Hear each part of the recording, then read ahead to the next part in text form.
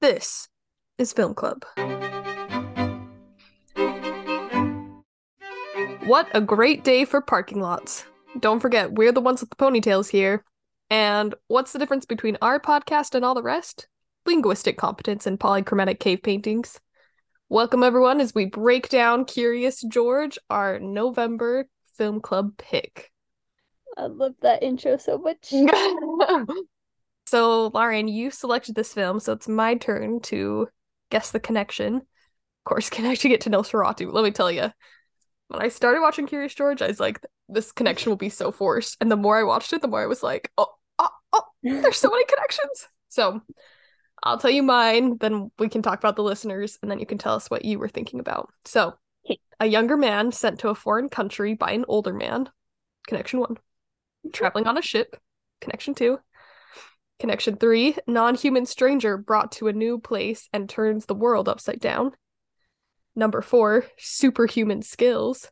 Obviously Nosferatu and the doorman's amazing ability to smell animals. Oh my gosh. Number 5, a literal rat on the ship. I was like, oh my gosh. And then number 6 was, this is a quote, light on your feet for a big guy, which is the doorman and also knock. So. Knock is so strong. Those are my 6 connections. Listener connections were traveling by ship, or Curious George being adorable and Rachel thinks Nosferatu is adorable. True. Parentheses, adorable creature from a foreign land wreaks havoc. Another one, Nosferatu and George are both brilliant artists and muses, and no one understands them. They both travel by ship to a new land and life. And the last one is they take a boat to get to their destination, and Nosferatu and George both have unnaturally long fingers. The one I was thinking of to connect it was the ship, how they both traveled by ship to a new land. Excellent. Yeah, it's the same plot, essentially.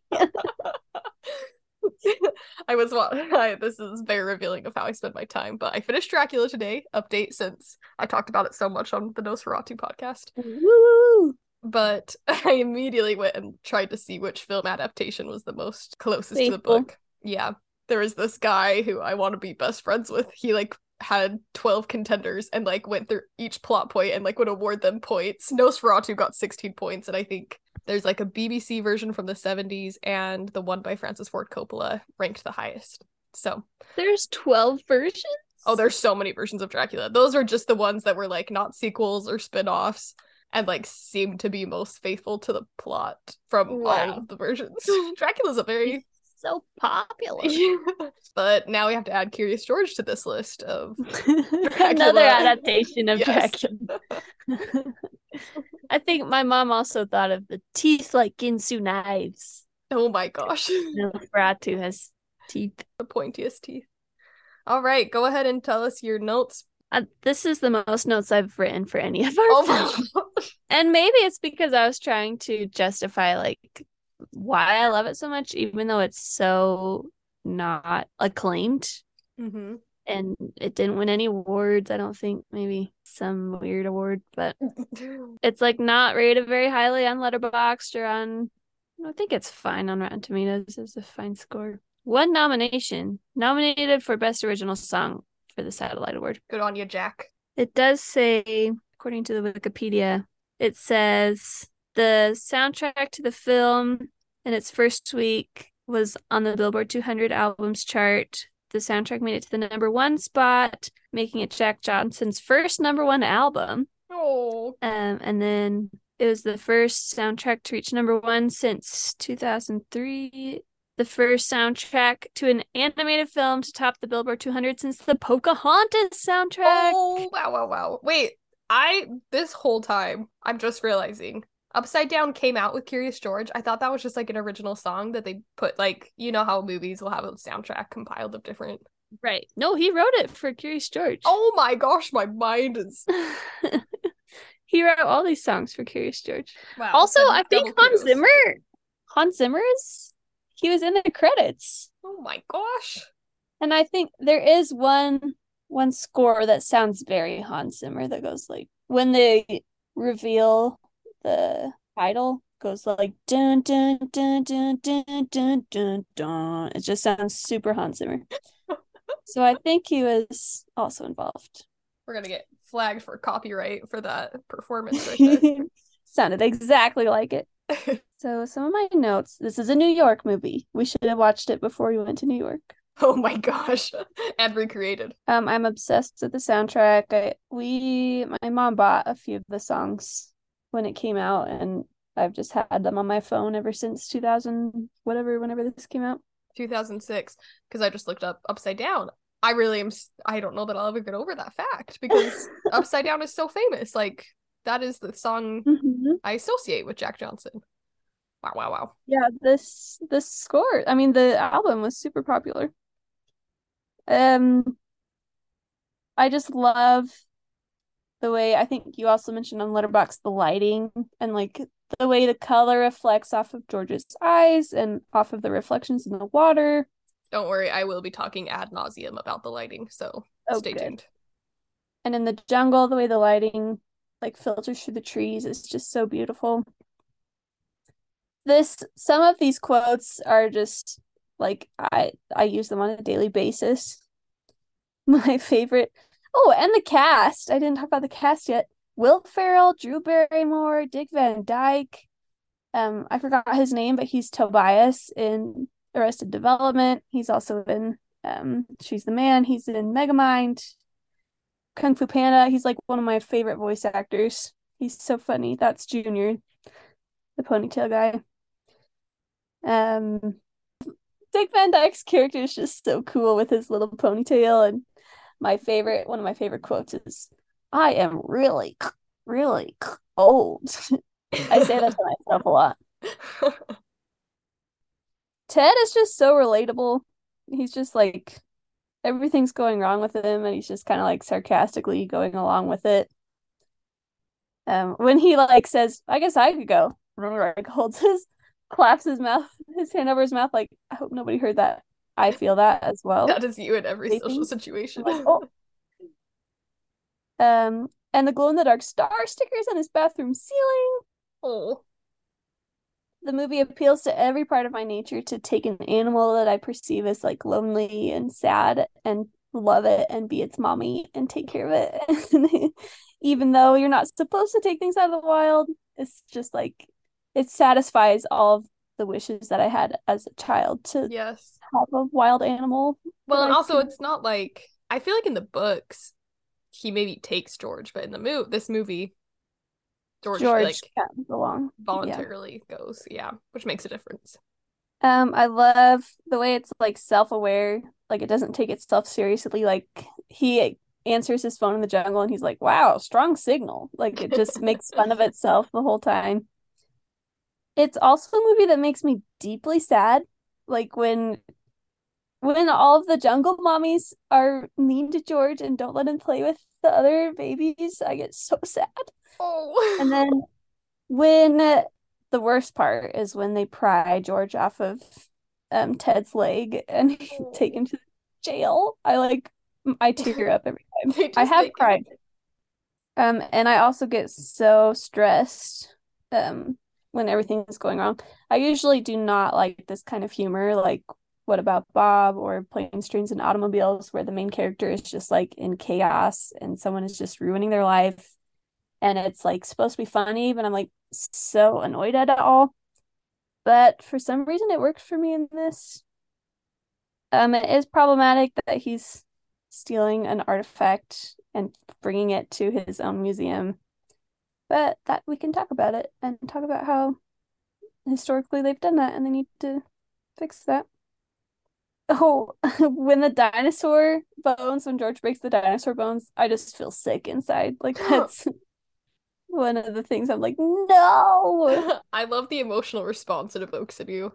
Oh my, I it's so emotional for me. And maybe it's because I just love George so much.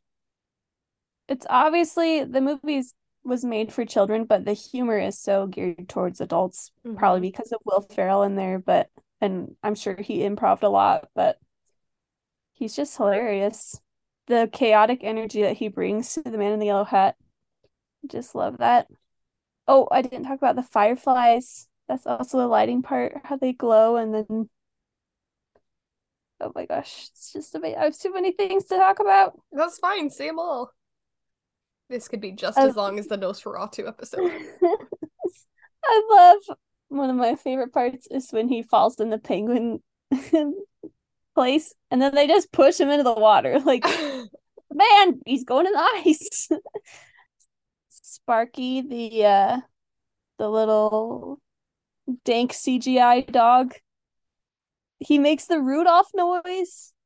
I love that when his little nose lights up. Yes, I'm so glad you noticed that. And yeah, this is another one of those animated films that includes some 3D elements that we love. We love the dankness of that. Yes, I live for these films. Bring them back. My other favorite part is when Ted saved George after they've been in the balloons and George is falling and he grabs his hand. And then George holds onto him so tightly and Ted just has this like look on his face that he just loves George and they love each other and they need each other and there's the colors of the balloons and they're just flying over New York and it's so whimsical and beautiful and it's playing the soundtrack in the background. It's just so beautiful. And then I also love I always quote that's close enough when he hands him the wrong colored balloon. I think my second favorite character is Edu, his safari guide. That's just gosh. always like rolling his eyes. Like He's the these white guys. best.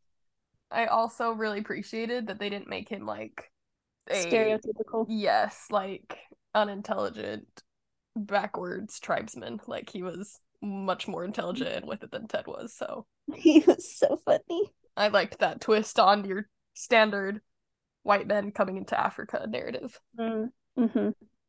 But yeah, I just love that George helps Ted live the things that he's never done before, that he's studied but not necessarily experienced. Like when he sees the real stars versus just the stars on his ceiling, the star stickers. And then flying over the city, I think he said something like, "Wow, I've never seen the city like this before." And just like George is opening his eyes and helping him see the world like a child.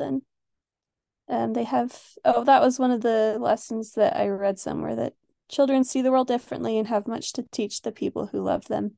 But I think I wanted to pick this because I think it is so underrated that it's not a film person movie necessarily, but may I argue that it is a perfect children's film. You Not may. perfect. There are. It's beautiful. And is it DreamWorks? Who is the production company on this? I think so. Okay. Oh, and I guess I didn't mention, like, I've been reading Curious George books since I was a baby. Like, my mom has all the books in our little bookcase. And my mom talked about it in her review, but we would watch the old, like, stop motion Curious George shorts that were so dank. They're so amazing. And I think we went and saw this one in the theater just because we love George so much. Universal Pictures is their last. It was their last theatrically released traditionally animated movie. Okay. And their first fully animated movie since Balto. Oh, what a powerhouse. Yes, just to add on to what you said, really enjoyed the early morning light and the animation of the jungle. Like that just struck me from the get-go. And then throughout the whole film, I was like, I could eat this light. It's so beautiful. And I like how George isn't just a nuisance. Like, I feel like it would have been really easy to just make George be annoying to everybody in the jungle, but like the other animal children love him and like love to play with him. So I appreciated that. I wrote obsessed with the lighting at sunset too. It has a very nice transition to actual jungle, or from actual jungle to urban jungle. I do enjoy Will Ferrell's performance, but I must say I do miss the man with the yellow hat's voice from the PBS. Oh, but he's so boring. No, I love him. Oh, he's the best, especially when you know he's also the villain in the Goofy movie sequel. My gosh. But Man with the Yellow Hat is always hot. Add him to my list of animated characters. I would date. I always get so excited when Dick Van Dyke speaks. But yeah, Man with the Yellow Hat. Oh, Ted, I guess is his name. Because he's not always the Man with the Yellow Hat, but as soon as he puts on that yellow outfit, he is so sexy. Ooh, love him. Said it, Not meant it. before? I just mean like the yellow really adds to the whole Oh, look. wow. George is so stinking adorable. Like, he's so cute. I love him. Oh, there's some dull product placement. Did you see that on the ship? Oh, Yeah. yep. Oh, when he's sleeping with the hat in the cargo hold. Oh, it's so cute. I love that. He's so cute. I did write Jack Johnson songs really complement the action nicely, not knowing they were written for that express purpose. Oh, still shook. I did write that it was a better integration of 2D and 3D elements than the 90s film. So even though there is still some clunkiness to it, it's nice to see how in the span of a decade things have progressed, so it's not quite so awkward. I also really miss Hundley and the doorman from the PBS Oh, I series. love Hunley. But they made the PBS series after this. They did. Yes, you're correct. Old Tech Alert with Ted's flip phone. Love that. I loved I loved the line, "Glorious day, Ted has problems." Because sometimes you just feel that way with certain people who just seem to have a perfect life, or who, like, I don't know, just never admit to anything going wrong in their life. You're like, oh, they're human too. It's so great. Then I loved the lighting in the telephone booth too. Oh, so beautiful. The firefly scene. That's Godfather connection. Oh my gosh, another connection to another film. We can connect it to Strictly Ballroom because this too has the Blue Danube in it, which was the opening Ooh. song of Strictly Ballroom. Also love a King Kong reference. And Bloomsbury, that's Dick Van Dyke's character, right? Yeah. He is savage to his own son. He's such a He is terrible so. father. You're like the son I never had. Yes, but I had you. He is like on the top 10 worst fathers list. Oh my gosh, but he's so funny. And his son is the worst. Well, but yeah, because of this awful parenting, I can't really blame Junior. I also like but now I've seen it. I don't really remember why I wrote that down, but that's a quote from it. Can you help me remember? Do you know what I'm talking about? Are you talking about the New York cabbie that was like, Oh, that's totally what it is. I loved that because the whole film you're like, oh, they're setting it up for him to have seen something he's never seen before. And I like that it didn't just leave it as like, now that's something I've never seen. Ha ha ha. I love that he's just like, all right, now I've seen it, and leaves. I thought that was a much better joke. Okay. I don't know why I love Sparky so much, but the way he just goes bark, bark, bark, bark. And he goes sniff, sniff. He's so cute.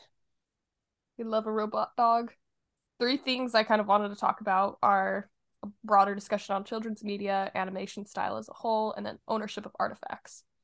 So you brought it up as well, but kind of this like, oh, it's a kid's film, and so it should be in like a different category. And I do agree, like, that there's obviously differences between this and like The Godfather or Life is Beautiful, like different films for telling different stories, obviously. But I think a lot of the time, and I actually, you brought up something where it's like, oh, it's meant for children, but there's stuff for the adults too, but they're not like crass, shocking jokes, which I feel like is in a lot of children's media of like this plot and everything is absolutely geared towards children, and then they have like a dirty joke that will fly over children's heads but make adults laugh, mostly because of the shock value, versus what I would argue is family films, which is something that like everybody can enjoy, from the young like children can watch it and like be entertained and engaged the whole time and they get a lot out of it, but adults watching it too can also gain a lot of insight and have like a deeper appreciation for it. And this is absolutely something that Walt Disney really strove to do, and why like Snow White is kind of scary at times and is not like totally You mean horrifying? It's not totally a children's film. And I think Disney over the years has done this to varying degrees of success, and I think Pixar largely is very successful at creating a family film where kids can really enjoy it, but also like adults are deeply impacted by what they watch as well. So I think sometimes the animation has so often been shifted as a children's media and therefore a lesser media. And there's a lot of discussion in like the film circles I'm in a little bit. And like just among my friends who like films, not that I'm in all these different societies. But I don't know, The Academy. casually a part of that. Animation as a whole is very much disregarded and should be given more respect. So I'm glad you picked this film, and a lot of the people that watched it, a lot of our listeners ranked it very highly, and I think probably went in with low expectations and were pleasantly surprised at how good it was. Yeah, I would posit this as more of a leaning to the family film side than just strictly children's film, where I feel like, and it's not entirely fair because I haven't seen a lot of these DreamWorks films, but I feel like a lot of DreamWorks films more lend themselves to being kids films or like geared for children. So anyway, a discussion for another time. But I also was reflecting on, this is our third animated film in film club, so 1/4 of our film club was animated, but they all are wildly different from each other. Like stop motion animation versus watercolor animation versus this. I think it's like a blend between 2D and CGI a little bit. It's not quite as hand drawn, hand sketched. Yeah, I mean, all of the things I was reading was about like this is the last traditionally animated film or whatever, but they had those 3D elements in it. So okay, yeah. So I don't know. I just speaking to that larger theme of animated films should not be discounted just because of their medium, in the same way that black and white films shouldn't be discounted because they look different than the films we're used to. So hooray for animated films. The one last thing I wanted to talk about was this the idea of ownership of artifacts, which often came up mostly in discussion in art history, which is about, who owns artifacts and ancient art. And the debate, I feel, really centers on like who it rightfully belongs to, which is going to be the cultures that created it, and that should be respected and not stolen.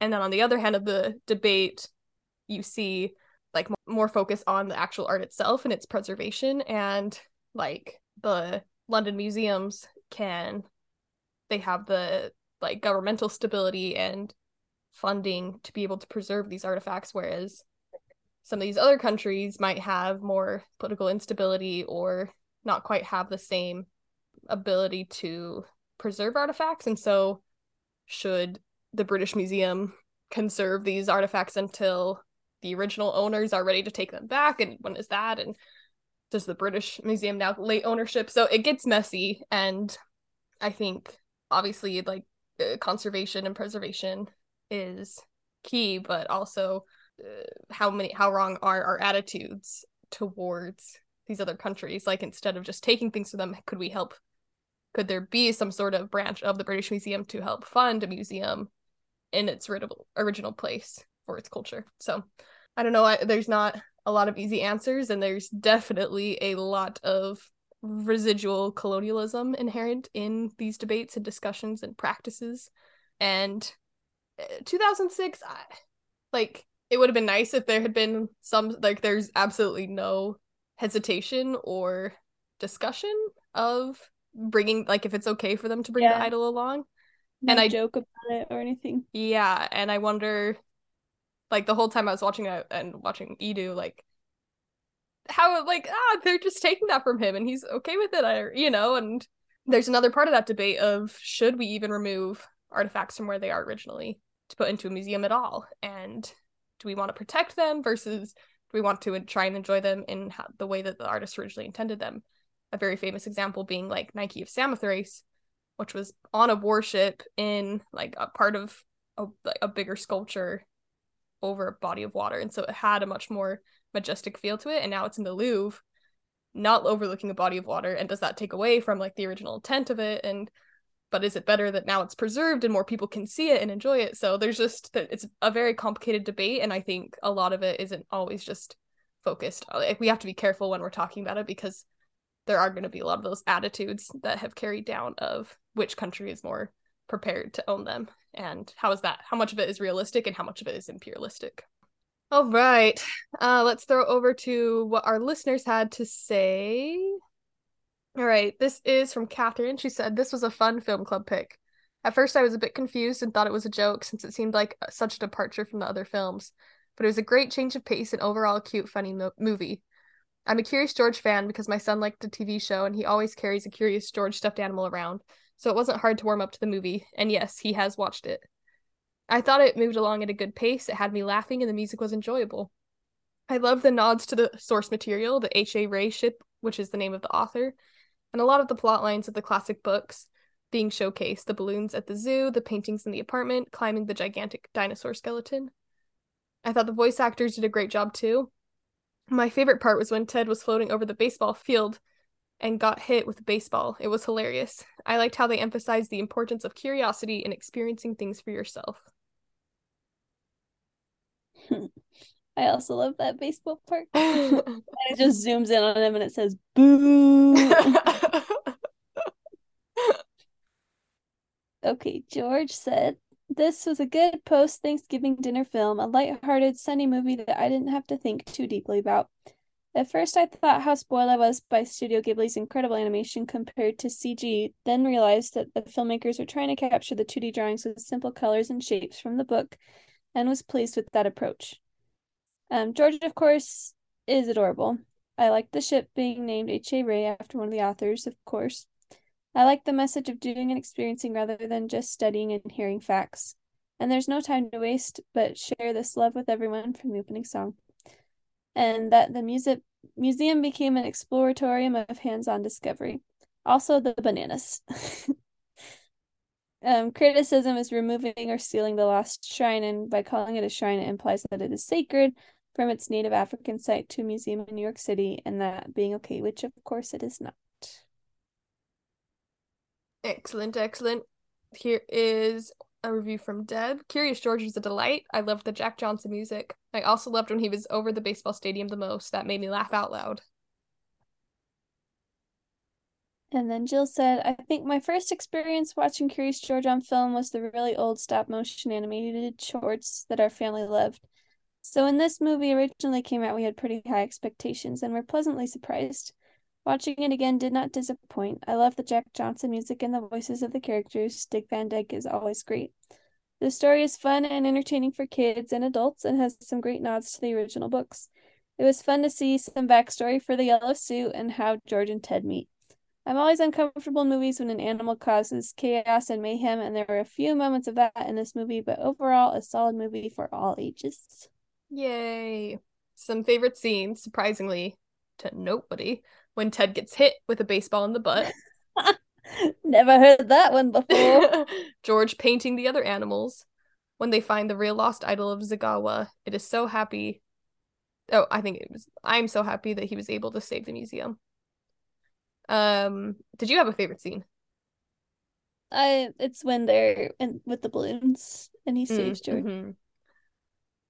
I think I have to go with the very opening scene when it has like some of these Tarzan vibes, but no, I just love the music and the lighting and all the ways that he interacts with the animals.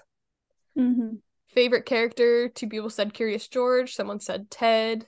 Do you have a favorite character? Um, oh my gosh, how do I choose? I'll just say Mr. Bloomsbury to be different from everyone else. Like I have to say Junior. No, I probably would say Curious George as well. Even though Ted is so hot. Okay. Two people ranked it 6 and someone ranked it number 11. But two people gave it 4 stars and someone gave it 3 stars. So still very highly rated. Awesome. Well, we only have one film club left, which is so exciting that we have made it all the way through a year. Um, but until then, we've got to leave the gun, take the cannoli. That was a bit of a rough transition, but we're going with it. I was like, not a question. Yeah, I don't know why it's fine. So I'll go first because I think you went first last time. Um, so if George were to paint your room, what would you want his muse to be? Um, the stars in space. Mm. What would be your outfit color? Oh my gosh. That was another one of my questions. I'm gonna have to change it. I mean, I feel like it's a little too cliche to say green because it's my favorite color, but there are so many different variants of green. But can't go black because that's too emo. But that's usually what I wear, what color I end up wearing. Woman in the black hat. It's too close to Woman in Black. Too murderous. I don't know. I'll go with green. I'll be boring. You have a signature monochromatic outfit as well, but instead of picking the color, since he's the man with the yellow hat, you would be the woman with the colored what? Like what would be your signature outfit piece? Oh, probably boots. I like your boots. So there's a whole bunch of different exhibits at the end. Like one's rock climbing and they have dinosaur digging, one that makes you look big. What would you want your exhibit to be about? Ooh, it would definitely have historical costumes, and you could dress up in whatever time period you wanted. And then you would read all of the positive and most of the negative things that happened in that time period. Okay, here's a Godfather switch for you. Sonny instead of Ted. How would the movie play out differently? George might have died. There would have been a lot more swear words. Well, just elf. It's true. A lot of elf. That Will Ferrell connections. Stay strong. Rest in peace, James. So the boat is called H.A. Ray after the original author. What would you name your boat? Have to do my best brain impersonation. Do I go after my famous author? I mean, my favorite famous author? You have a famous author? Yee! I don't know why this is so hard for me. Oh, I'll do R. Serling. Oh, good one. Then we had a few questions from the listeners. Ted is very disappointed by the idol size. When has something you anticipated greatly been a letdown? It's a real stumper. I know. So I feel like there have been I want to think of like a really good one. I guess most recently I ordered a little magnet of X-Files from Redbubble, and it's cute. It's like a collage of a whole bunch of pictures of Fox Mulder, and he's so cute. Oh my But gosh. it was only like 1 inch tall. I didn't, which is literally what happens in the movie. But I thought I was gonna be at least like 2, like 2 by 1, so I could see his face better. You have to use a magnifying glass. I'm like, oh, I think there's Fox Mulder in there. Ugh, I feel like in 30 minutes I'll be like, oh my gosh, that's a much better answer. I'll just do something kind of stupid. I feel like I had high hopes for the Weekend haunted house at Horror Nights, and it was just really? Yeah. I mean, it was cool, but it was in the same space as The Haunting of Hill House, and so already I was like, there's a Hill House. Do you like The Weekend? No. Like, I mean, it's fine. I know blinding lights, and that's probably it. But it was very loud and a lot of strobe, which I don't love. And they had this like Hall of Mirrors that could have been executed so well, but they didn't have any scares in that, so it was like disappointing. But then at the very end, they would have like somebody was a part of the wall and they would come out, and that was fun. That was the best part of the house. But anyway, a dumb answer, but there you go. An answer, so I don't make us sit here in silence. If Vito Corleone had a pet monkey instead of a cat, what would he name it? Buonasera. What do you name it? Jenko after his OG consigliere? He could. I feel like he would more likely name it. Oh, he would name it after died. Oh, rest in peace. Spoilers. I'll beep out the name. Which of Vito's children could relate most to Junior in his relationship with Mr. Bloomsbury? Fredo! Poor Fredo. Oh my gosh, that's such a good comparison. It really is. If Fredo only had a ponytail and glasses. Just imagine him saying to Tom, "You're like the son I never had." I am Oh, smart. then. Well, I had you. Do you think that when George dies, that Ted will hold a funeral like Norma Desmond or be a little bit relieved? Oh, so sad. I hate that question. You can thank your own mother George for doesn't that. die. George is immortal. George outlives Ted. Not like Norma I Desmond. don't know. I feel like Ted kind of cracks. He might full in spiral when if George dies. I don't think he'd just have a regular old funeral. And that is it for the cannoli questions. So, Lauren, thank you for picking this film. We do have our final film club pick for 2022, and it is going to be The Freshman, as previously announced on the Instagram page. So, follow our Instagram if you are not already, if you want to get the sneak peeks into when I fall behind on editing. But until then, here's to our buddyship, and don't forget to let your curiosity lead you. That was Film Club.